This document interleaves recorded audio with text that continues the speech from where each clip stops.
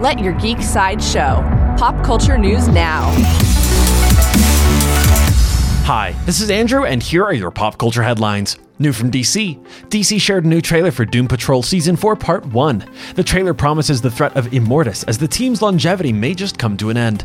The newest episodes of Doom Patrol will premiere on HBO Max on December 8th. For fans of action, Anjelica Huston is set to return to the John Wick universe for the film Ballerina. She'll reprise her role as the director, the head of the Ruska Roma crime organization. There is no further news about Ballerina at this time. Coming soon from Sony, Empire shared a new photo from the upcoming Spider-Verse film. The photo shows Spider-Gwen navigating the Spider-Verse with streaks of blue and red like comets across her mask. Spider-Man Across the Spider-Verse opens in theaters on June 2nd, 2023. New from Marvel.